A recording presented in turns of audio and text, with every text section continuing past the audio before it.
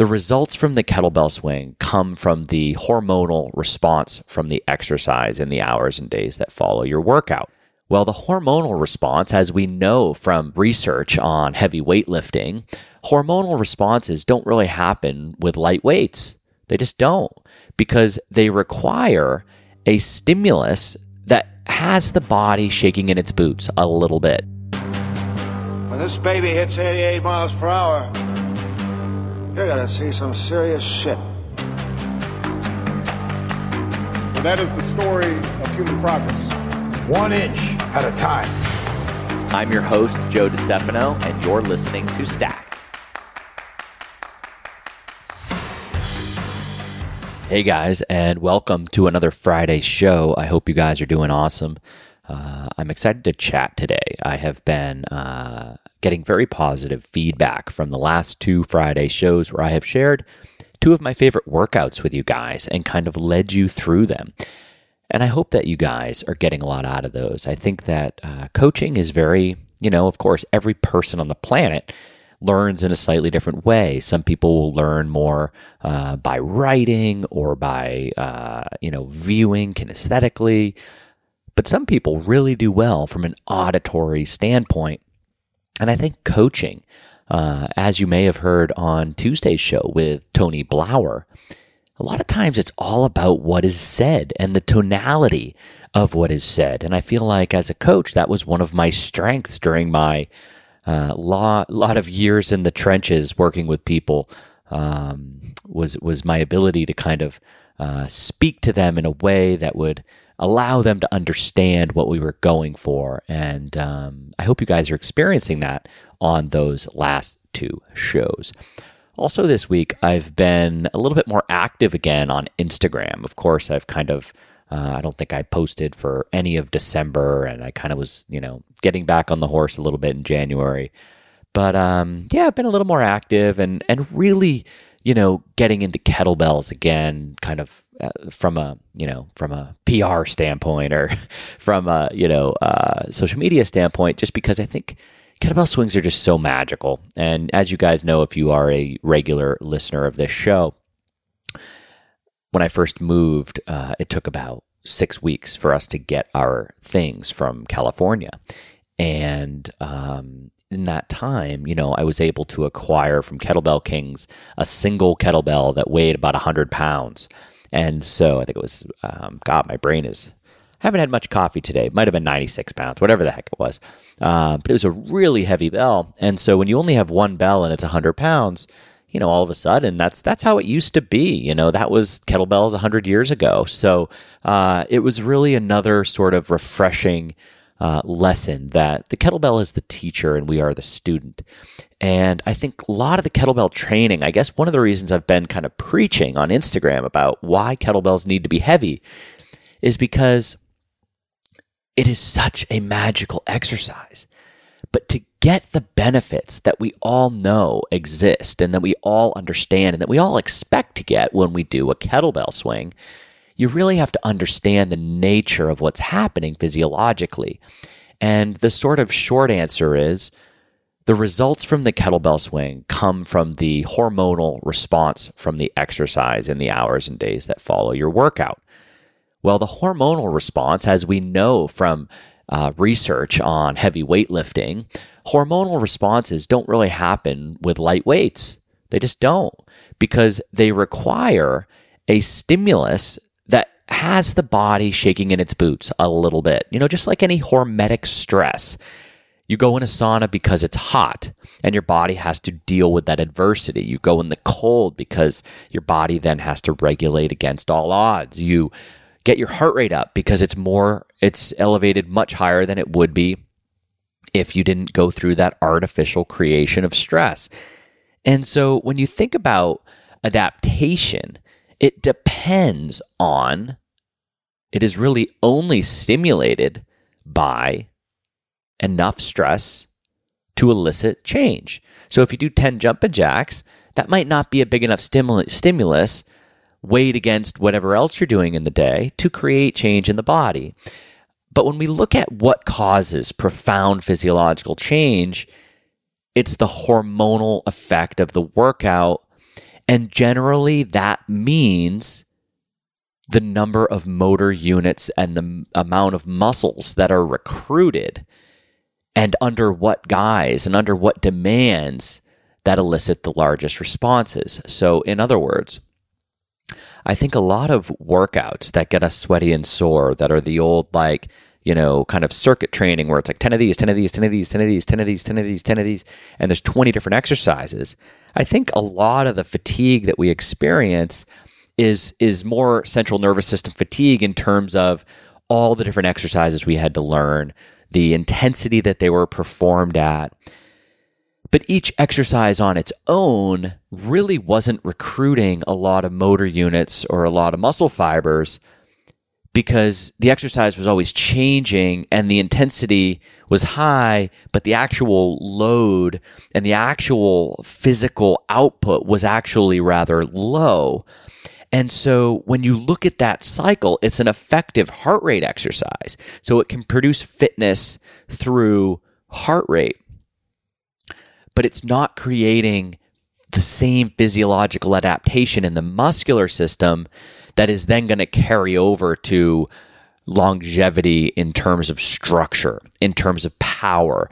When somebody gets old, they begin to go down the stairs a lot slower before they just give up on the stairs. So there's this like gradual decline, right? And that decline is the reduction in motor unit recruitment, the reduction in efficiency around muscle recruitment. And of course, when we get less recruitment, we get more atrophy, and that's aging. And so as we get older, we slow down and eventually we die, right? And eventually we're incapacitated or whatever, right? So when we look at this, and interestingly, from the stairs analogy, oftentimes going downstairs can actually be more, that can go first. So in other words, an old person, like my 96-year-old grandmother, who it wouldn't surprise me, she's unbelievable, wouldn't surprise me if she would, she was still going up and downstairs, if her brain was in better condition at this point, so what goes first, your brain or your body?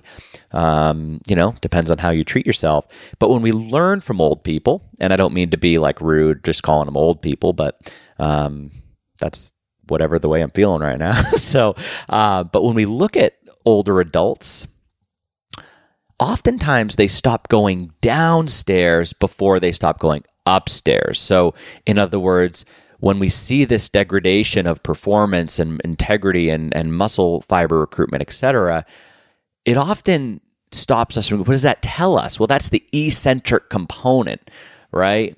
That's the eccentric component. So what's more, dangerous? And when we look at like runners as an example, they actually lose a lot of eccentric hamstring strength, which is why it's so important for runners to focus on hamstrings, because their hamstrings are often too long. So it's not that they need stretching, they need strength. But because running is really this kind of, lazy activity of controlled falling. And I don't mean that in a mean way, but ultimately long distance running is fall, catch yourself, fall, catch yourself, fall, catch yourself, fall, catch yourself. So the body picks up on that and says, hey, let's just weaken those hamstrings because that's creating some drag in terms of my ability to fall and catch myself over and over and over again for 100 miles. But when we look at the fact that the downstairs, even if we have an injury, sometimes going downstairs can be really challenging, that's the eccentric component. And interestingly, as it relates to the kettlebell swing, and specifically the heavy kettlebell swing, I think that's really where the magic is. I think that backswing is really a big part of the benefit of the exercise. And anybody that's ever swung a 100-pound bell knows this. So when that bell, it's all fun and games. And, a lot of us are really good at getting some high level contraction of the hip and really moving a bell. But if you swing a 100-pound bell, that bell comes back like a pendulum and it can kind of take you with it if you're not careful. It's one of the biggest adjustments I noticed when I started swinging a 100-pound bell in my yard in Venice, California. Was my ability to ground myself was the thing that was really limiting at first. Interestingly, once I developed the ability to ground myself and swing for 5 to 10 reps at a time with 106 pounds, guess what happened to my 53-pound kettlebell swing, which I needed to do for the RKC event? It got really easy because the power or the strength, that groundedness that comes from controlling a 106-pound bell that's coming back at you, when that weight was cut in half, I was able to really whip it and rip it back up in the other direction and throw that kettlebell right back over my head again, because I'm speaking snatches, not swings, if we're talking about the RKC. So I was swinging a 106-pound bell, and all of a sudden that 53 went right over my head with ease. But had I not gone to the 100, that 53 might have continued to be heavy. So there's a lot to be gained from heavy weights, and I think a lot of it's in the backswing. And interestingly, I was reading some research, and specifically there was a study about from Stu McGill's group that actually deduced or concluded that, and I don't want to mess this up, so I'm digging real quick through my notes, which I didn't really prepare for this show, but this was actually some notes I made on my phone. But here's what Stu McGill had to say. Some unique loading patterns discovered during the kettlebell swing included the posterior shear of the L4 vertebra on L5, which is the opposite in polarity to a traditional lift. Thus, quantitative analysis provides an insight into why many individuals credit the kettlebell swing with restoring and enhancing back health and function.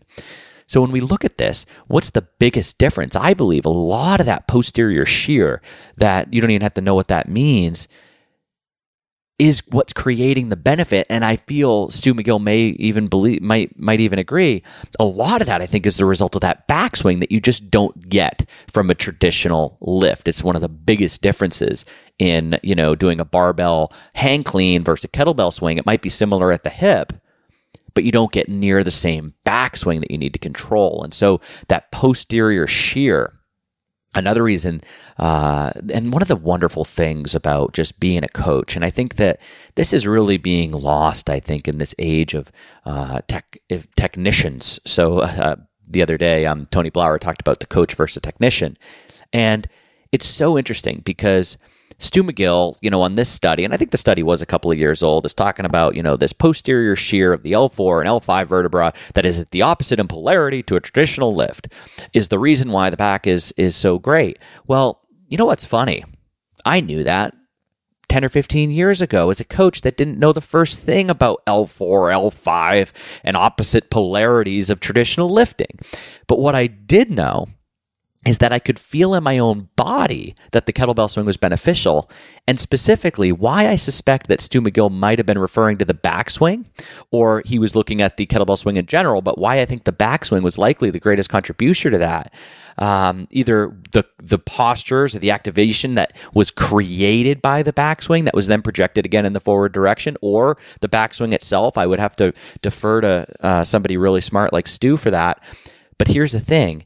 When I was just a coach working with, 50 people a week all day, watching them swing and hearing their complaints and hearing their wins and hearing everything else, I noticed that the kettlebell swing did this. And you know what else I noticed? The ski erg did this, which is interesting because the ski erg is essentially the backswing.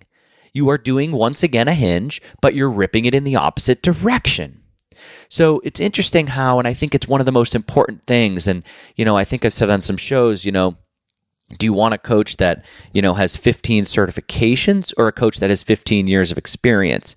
Because the life expectancy of a personal trainer in this industry is between 3 and 5 years. In other words, however many certifications they get, there's a good chance in 5 years they're not going to be a trainer anymore. They might go sell insurance or, something else. And secondly, there's a lot of transplants into the fitness industry. So somebody sold insurance for 30 years, lost 20 pounds, decided to become a trainer. And some of those people are the most successful in terms of client results that are out there. And I learned that after managing 100 franchises in 20 states. I noticed that trainers often didn't get the best results with people, but somebody that transplanted into this industry, lost some weight, or did something crazy with their physical body, actually were the people to get the best results. And so back to my little story here, I think experience is everything. It's so much more important than understanding the L4, L5 posterior shear language. working with people, listening closely and seeing what works. And so it's exciting for me to see these research studies that have been really, the Journal of Strength and Conditioning Research has been doing a lot of studies on kettlebells. And I think for good reason. Everyone loves them and everyone suspects that they're amazing and knows in their heart that they're amazing. And, the Journal of Strength and Conditioning Research is just doing the work to ensure that, we know why. So that's really, really awesome. Now, back to the swing. All of these benefits really depend on a stimuli. So one of the reasons I guess I'm coming out today and this week is because the shall we call the kettlebell squat to front raise that often happens where the kettlebell is more or less front raised by the shoulders, and the hips aren't really doing much. There's a lot of forward projection of the knees towards the toes, which I'm not against generally, but in the kettlebell swing, the shin needs to stay tall because that's how you get into your hip. And if the knees are projecting forward, you're using your quads and turning your kettlebell swing into a quad extension. And often that's where the kettlebell needs that shoulder support so that it can decelerate it or accelerate it into the overhead position if that's the type of swing you're doing. But those swings, you're just not getting all of these things that the research is showing us is beneficial to the exercise. So it's kind of like, reading how great or how fast and how powerful a Ferrari is and getting in your Prius and driving around the block and thinking you're getting the exact same workout and getting the exact same results. So in fact, in the case of the kettlebell swing, not only, and maybe if I can keep the Prius analogy going, reading the magazine about the Ferrari, then getting in your Prius driving around the block real fast, thinking you're getting the same benefit. Heaven forbid you actually ever got into a Ferrari and treated the gas pedal the same way as you do in your Prius, right? So this is actually one of the big reasons I'm on this, high horse today, because not only is good the enemy of great, and not only does safe not mean good in relation to the Prius analogy or the kettlebell squat to front raise, but you're actually putting yourself in danger if your brain ever said, hey, Joe, it's time to go heavier. You've been swinging that 10-pound bell a lot, and it's time to go to 25. Well, if you take the pattern and you take the learning from your practice driving the Prius around the block and all of a sudden jump into a Ferrari, you are at a significantly higher risk for injury than you otherwise would have been if you just progressed slowly. Now, the good news is my team is really pressuring me, and I'm gonna give into some peer pressure here, and I'm gonna do a 5-day course for you guys, and it's gonna be live with me, 1 hour a day, 5 days in a row, and we are gonna go from zero to hero. We're gonna go from zero to kettlebell swing in 5 hours. And now that I'm saying it out loud, it's gonna happen. I've been kind of stewing on this, but I just think it's time because it is so vital. So if you want to be informed on that, make sure you follow me on Instagram at CoachJoeDI, but more importantly, get on my email list, which is coachjoedi.com/newsletter. Or you can just go to the homepage and click the little banner at the top that says free coffee. It's actually not free coffee. It's just you're signing up for my email list, but the free coffee gets clicks. So how's that sound? Now, last thing I want to tack on, and then we're going to dive into this episode, is that the big difference between the Prius around the block and the Ferrari on the racetrack is breath. And breath is what keeps you safe. But one of the reasons why we need to progress into the kettlebell swing really thoughtfully is that oftentimes our breath is not ready for the Ferrari. So our breath is our seatbelt. Our breath is our handling of the steering wheel. Our breath is everything that keeps us really, really safe while we are driving. And if you've been driving a Prius, you haven't really felt the demands of driving around a racetrack on a Ferrari and don't know why, or you don't realize that the Ferrari actually uses like a 4-point harness for a racetrack, not just the belt strap and the lap belt and the chest strap, right? So the Prius seatbelt just comes across the body and you go to work, right? But the Ferrari on the racetrack seatbelt, you've got a 4-point harness because you need to, you need to stabilize the entire body, and it's much more likely you're going to get tossed around in different types of directions. And that's exactly how the breath works. Most of us breathe into our chest and mouth breathe a bit, especially at night. And not enough of us understand 360-degree expansion. But the kettlebell swing, the Ferrari, in my analogy, if you take a Prius seatbelt into a racetrack Ferrari, you're going to end up in the passenger seat on the first turn. And the same thing can happen. And so a lot of people, another reason I'm on the horse is because a lot of people don't understand, and maybe they're reading my posts and they think they got to go big or go home, but they might not have the capacity to breathe correctly in a way that would make the Ferrari safe for them right now. So I'm going to go through some of the hows and whys and what to do on this show. So just before I do, I wanted to send a little bit of a shout out to my good friends at Traeger Grills. These pellet grills are simply amazing.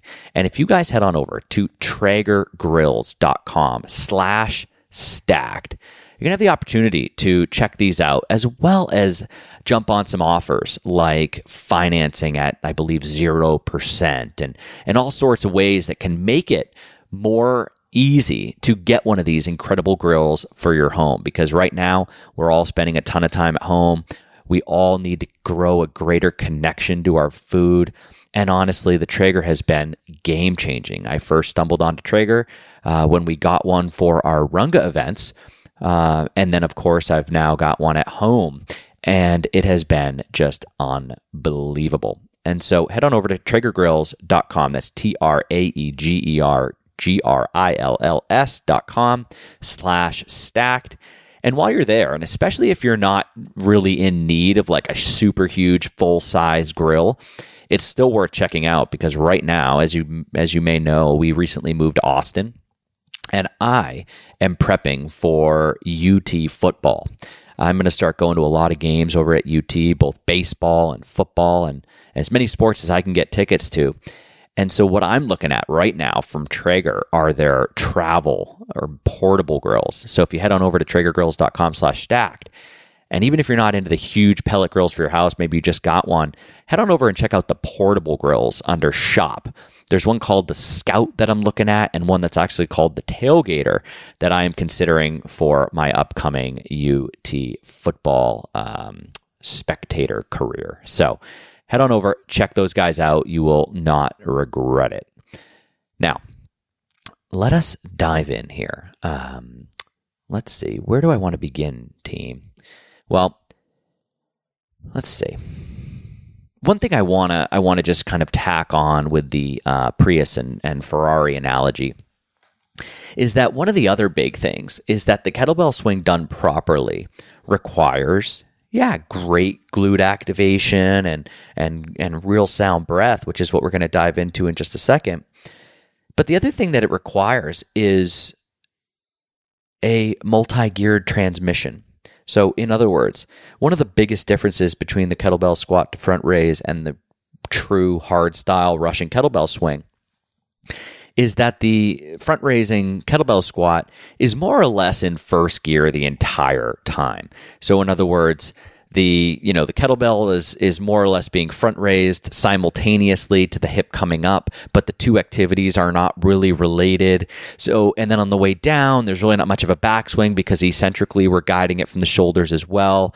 And there's more of a squat as opposed to a hinge. But essentially, there is low-grade first gear Prius-style muscle activity through the entire exercise.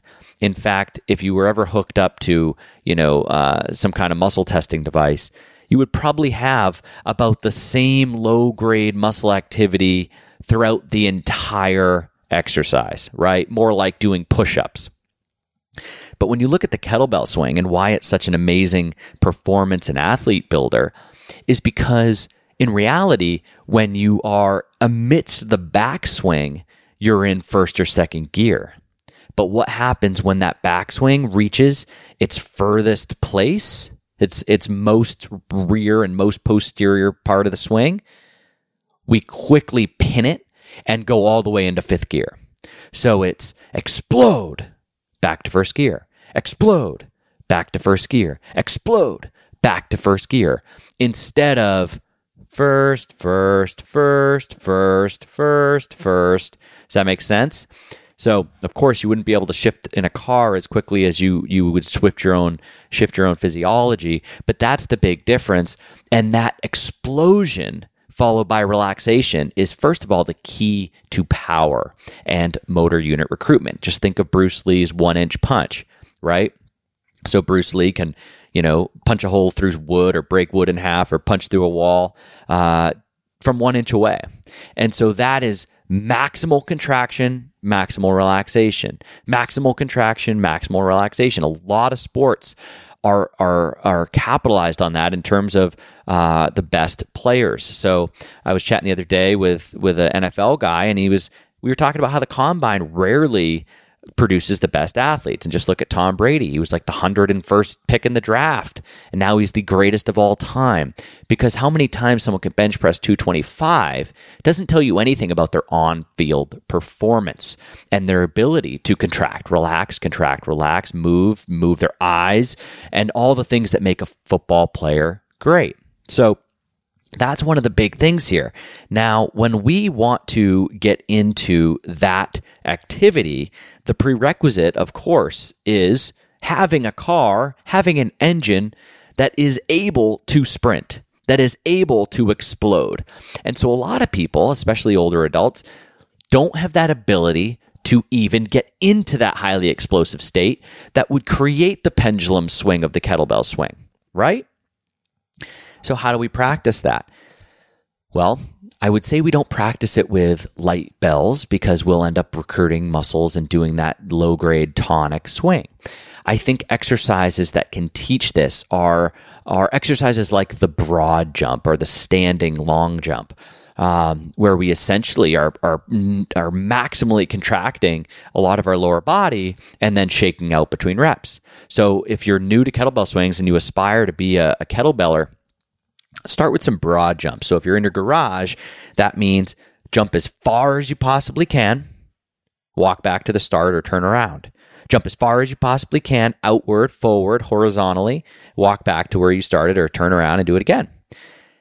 That will help you to kind of develop this sort of explosiveness from your hips. And if you cannot jump at least your height, you're probably not ready for the kettlebell swing. If you cannot horizontally jump at least your height, you're probably not capable of doing a proper kettlebell swing. So for those people, I would say keep broad jumping.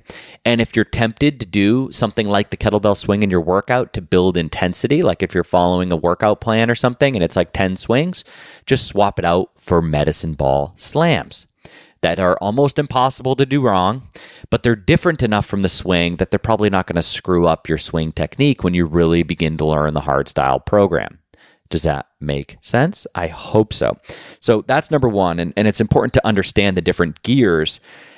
Now, once you have the gears, or as you are building the gears, breath is your safety net. You wouldn't get into the Ferrari without a seatbelt on, I hope. Now, when we look at this, when we look at breath, we need to look at one thing, and that is expansion. So I've chatted about a lot of things, but one of the things I covered in my TED Talk, which we'll link to in the show notes, is this need for 360-degree expansion of the torso for proper breathing. And, all I have to do is look at my little baby boy when he's breathing and he's getting expansion through his, lower stomach and even into his back. And that's belly breathing, right? And that's what we want. But in a modern world, many of us are not doing that. And there's a few reasons for this. Number one, if we are, under a lot of stress or not exercising or sleeping with our mouth open, we develop a pattern of breathing into our chest or breathing shallow. Now, one thing that's interesting, that is an important note here as we begin to understand this pathology, or how we're going to get us out of this problem of not having the proper breathing mechanics even to do a kettlebell swing safely, is to understand a couple of things. The first is the fascial system, and we'll link in the show notes to a couple of shows where we've dove deep into the fascial system. But essentially, think of fascia as this spider web that is over your entire body under your skin. And this spider web grows and binds you into the patterns that you utilize the most. So when you look at the fascial system of a baseball player, you'll see fascial spider webs working from left hip to right arm if they're a right throwing athlete. So the fascial system actually aims to build efficiency in the muscular system through dropping these spider webs that facilitates a more enhanced line of pull so that activities require less energy. So it kind of goes back to some of the, when we're changing up the exercises all the time and the body's always learning, we're not always developing a fascial system in that case because our body doesn't really have a consistent message.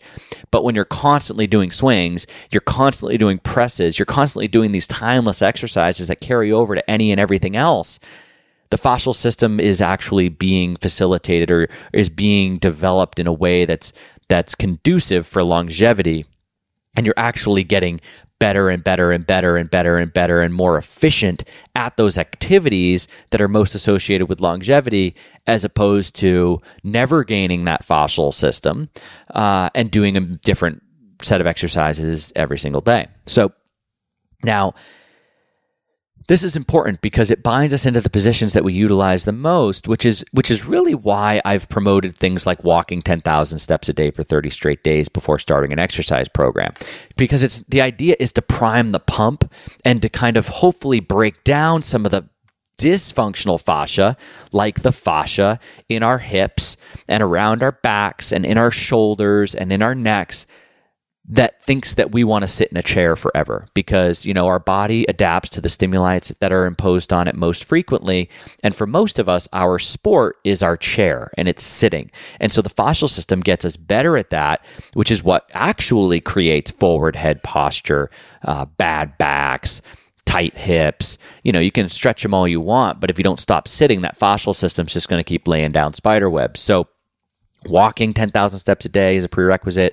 You can break down some of that. Of course, manual therapy and someone digging out your adhesions on a regular basis is a great idea, but we gotta prime the pump somehow. Now, if we think about this as it relates to breathing and how my little baby boy has no problem breathing into his belly, but if I had a really stressful week, I would start breathing into my chest. And if I was an accountant, I would probably be a chest breather and have 10 pounds to lose. Because when we've been stuck in a chest, open mouth breath posture, the fascial system, if we've been there a while, has bound us there. And so when I say things on my workout programs with you guys, and I say things like breathe behind the shield, what I'm saying is tighten your stomach and breathe behind that tight ab wall, but you might not have the ability to even get air into that place. So when we think about 360-degree expansion at rest, that's because when we tighten everything up during something like the kettlebell swing, I know that 360-degree expansion is about to become 360-degree pressure. When we're tightening, we're not going to get the same expansion, but if I have seen the expansion at rest, I know it's there during your work, and therefore that expansion is replaced by pressure, and that's the 4-point seatbelt in the Ferrari. That is that 360-degree support of the spine that is our most sacred thing to protect and the most unbelievable mechanical development in the history of life on this planet is my guess, and maybe that's a little much, but it's pretty damn impressive the way the spine works. Anyway, that's what makes kettlebell swings and other exercises like them safe, is breathing behind the shield and creating good expansion that again in turn becomes pressure. Now, and that's intra-abdominal pressure. That's internal pressure. That's your lungs, ribs, and internal organs pressing against your ab wall, and your ab wall, external obliques, all these different stabilizers in your spine pushing back. And that, my friends, is how you stay safe during lifting. Now, on top of the other most important thing, outside of understanding that fascia binds us together into the patterns that we utilize most, is this phenomenon. The lungs are elastic. The lungs are elastic. And the reason is because it makes breathing sort of happen to us. So in other words, they actually take a little bit of effort to breathe, which is perhaps why when we're in compromised postures like sitting, we just decide to breathe into our neck and chest. But the lungs are elastic because what happens is, that means when we inhale properly, they expand, and the exhale happens to us because they're inelastic. They naturally want to go back, and that creates the pump. But the interesting thing about an elastic is it actually requires force to stretch. It actually requires force to stretch, which means the lungs actually resist air. It means the lungs actually resist inhalation, but that enables it to do the exhalation for you. Why would that be? Well, it's what God, force, evolution created for us. But I believe the real reason is that when we talk about this 360-degree expansion, on top of a myriad of reasons, if you just think about the fact that the lungs actually require force and resist inhalation, what also happens when we breathe properly? Our ribs expand. All these things expand. So that pressure is pushing out against the ribs, expanding the torso, and creating even more of this pump. Now, if we are the prior example and we've been breathing into our neck and chest, and we've been breathing with our mouth, and our air hasn't been going deep, and the fascial system binds us into the patterns that we utilize most, well, it actually means that you might really be stuck, literally. In other words, if you haven't been getting that rib expansion that comes with a proper breath, and you've been breathing into your upper chest and neck, your fascia's keeping you there. Your ribs might not move at all. Your ribs might be spider-webbed and bound into their current position, and it's unlikely that any amount of just breathing, well, unless you're real patient, is going to break up that fascia without some facilitation. So we get stuck where we are. And so that's an important progression that a lot of people need to go through to make their kettlebell training safe. Now, again, the fascial system sometimes needs to be worked on by a professional manual therapist. But the best thing we can do is break up these problems, is to go walk every hour, is to get up, to do really, if you heard my podcast with Mike Fitch, which we'll link to in the show notes over at coachjodi.com/103, which is the show notes page for this episode. Animal flow gets you through and really get your fascial trains and fascial webs opened up. So this is a really important nugget. Now, identifying this is an important step because if you're not progressing or you're having trouble breathing during the kettlebell swing or you're not feeling it, it's probably because you're a little stuck. So go to broad jumps, go to kettlebell carries, go to animal flow, go to kettlebell deadlifts, go to whatever you need to do to kind of facilitate some greater activation without the risk of a dynamic weight swinging between your legs for a little while. And now, here are the things that I would do if I was in that stuck position. If you're a guy, maybe you want to take your shirt off, and if you're a girl, you can if you're, if it suits you. Maybe you have a sports bra on or something like that. But essentially what we want to do, and I think people are walking by my house looking in my window, I'm sitting here at my desk squeezing my own belly here. But essentially, let's say I'm looking down at my bare chest and ribs. What I'm going to do is take some breaths Let's do this 3 or 4 times. Just see what kind of expansion we're going to get. Of course, you can do this laying on the floor. That's probably better. I am sitting in a chair, so I am breaking my own rules. But it's just my cord isn't that long. So, see where your air is going. Now what I want you to do is take both hands and go to your kind of lower ribs. There's some floating ribs down there. We'll start on the right, I guess. A lot of people are tight on the right. So what we're going to do is actually go in, and with both hands, I want you to literally grab as much skin and fat or whatever as you can, and literally pull it away from your ribs. And now as you're pulling big chunks of this tissue away from your ribs, inhale. And then move a centimeter and keep it going. If it feels tender, that's good. You're ripping up some adhesions. So move another centimeter, pull it away. You can put some force behind it. You can wrap it around your thumb if you have enough of it.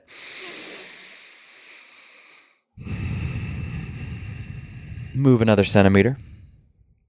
And you might be kind of getting towards your sternum now.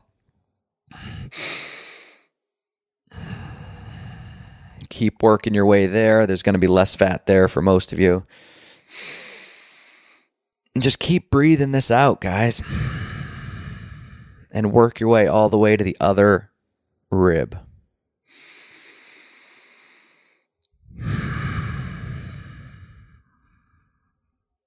Keep working your way over.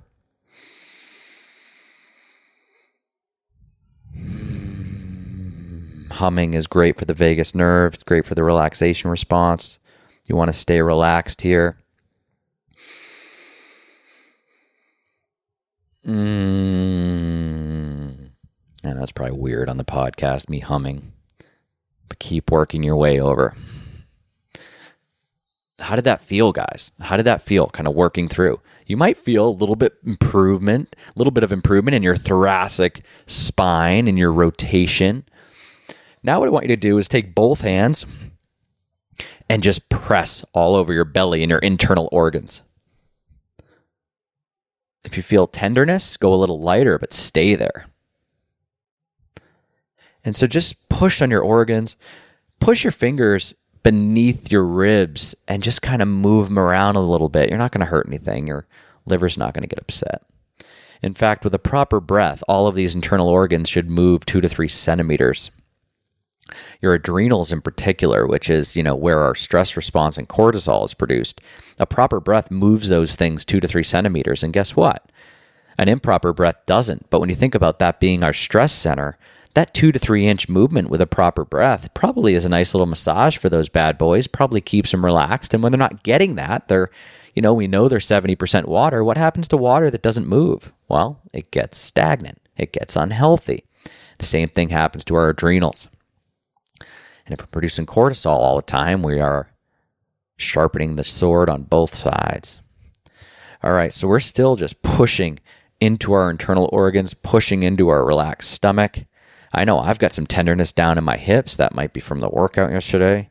Spent a little bit. I got my heart rate to 200 beats a minute yesterday. That was the highest I'd seen in a while.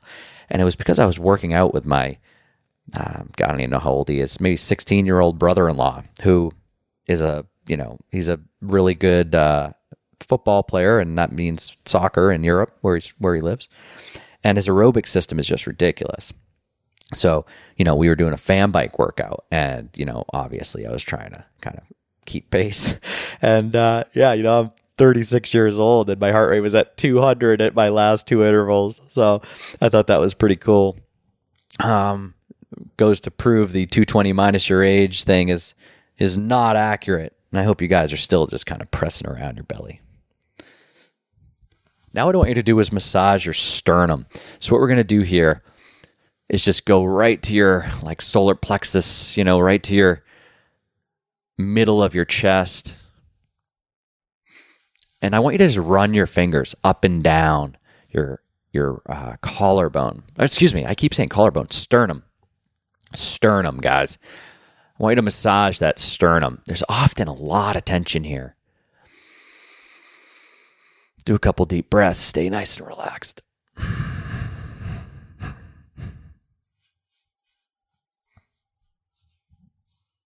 And this kind of self-massage is another kind of Ayurvedic principle where, Ayurvedic docs will recommend you have an oil in your shower. And so I'll keep some coconut oil in the bathroom, and I'll go through a self-massage like this often, especially the upper traps, which are really tight for me right now. I'm touching them right now and it's not feeling good. Upper traps, my collarbones. As many of you know, I once separated my left collarbone on both ends. And so, it still just like pops and creates all sorts of junk in my system. And so I always massage around that, which is where your sternum leads. And so if it does that to you, just go on up with it. Now get into the neck and kind of get right behind those collarbones and just kind of like press in there, dig your fingers in a little bit. If you find tender spots, just give them some love, send some light there. Taking some nice nasal breaths the whole time. I'm breathing a little louder than I normally would be because I'm trying to demonstrate a breath on an audio program. So you don't have to breathe loud. In fact, you should try to breathe as quietly as possible. But I'm doing that so you hear my breathing and then you remember to do it yourself.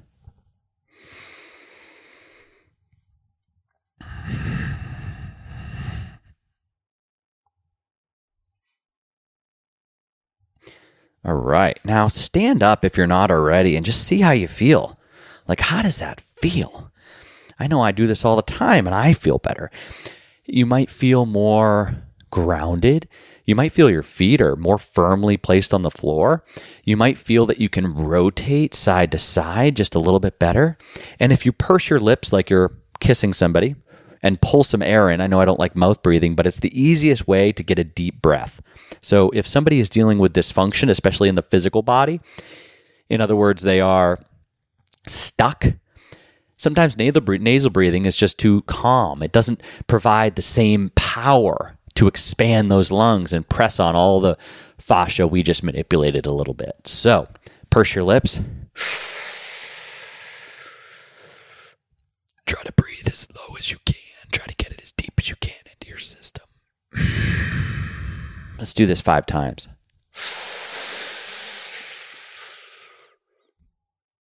You should feel your back expand a little bit. I know I feel my lats engage a little bit when I do that kind of inhale.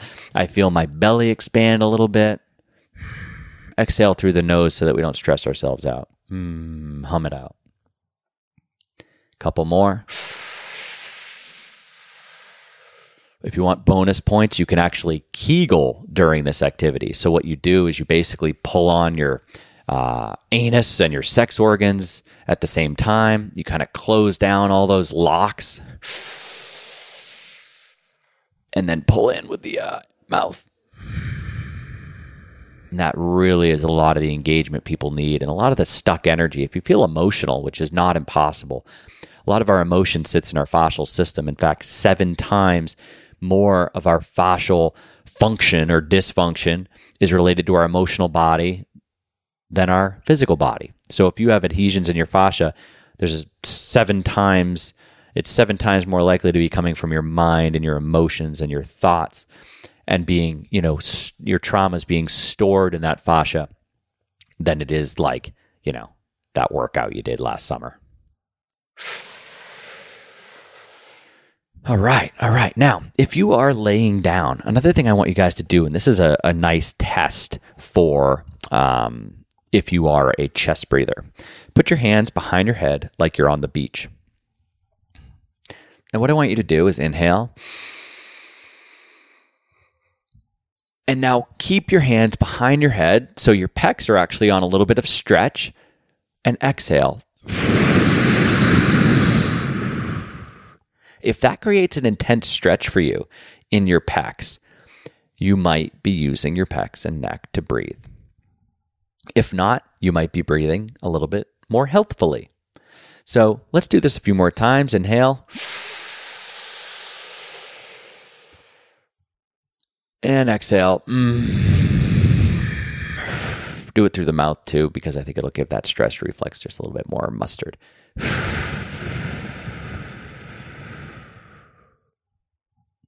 do this a couple more times.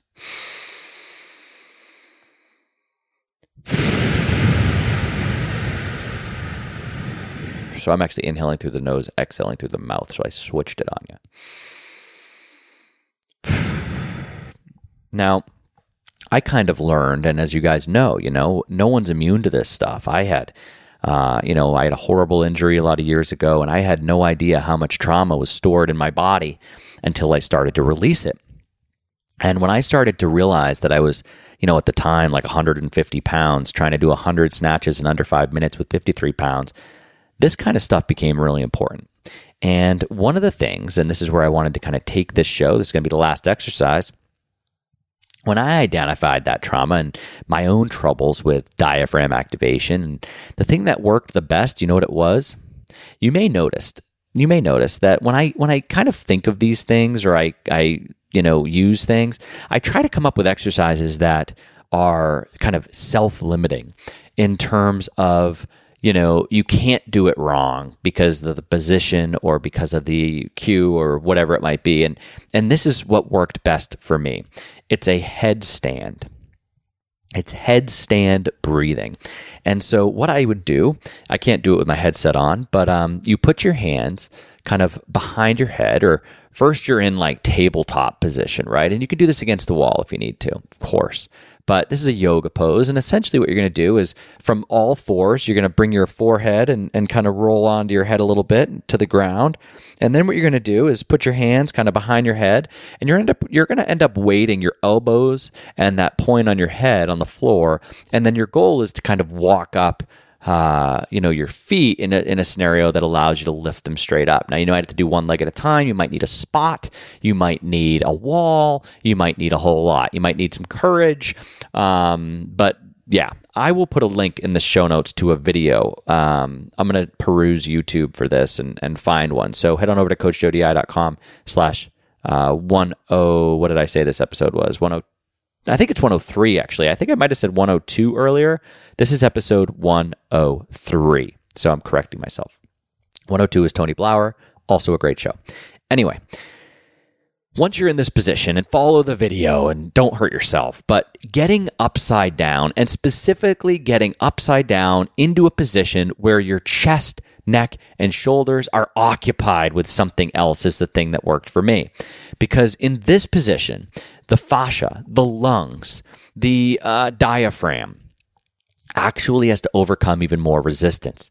And sometimes when we create even more resistance, it brings more attention to the problem. So what I mean by that is when you are in this headstand, and you might want to breathe through pursed lips because it's just going to kind of bring it, it's going to be a little bit more force. But of course, the nose is a healthier way to breathe.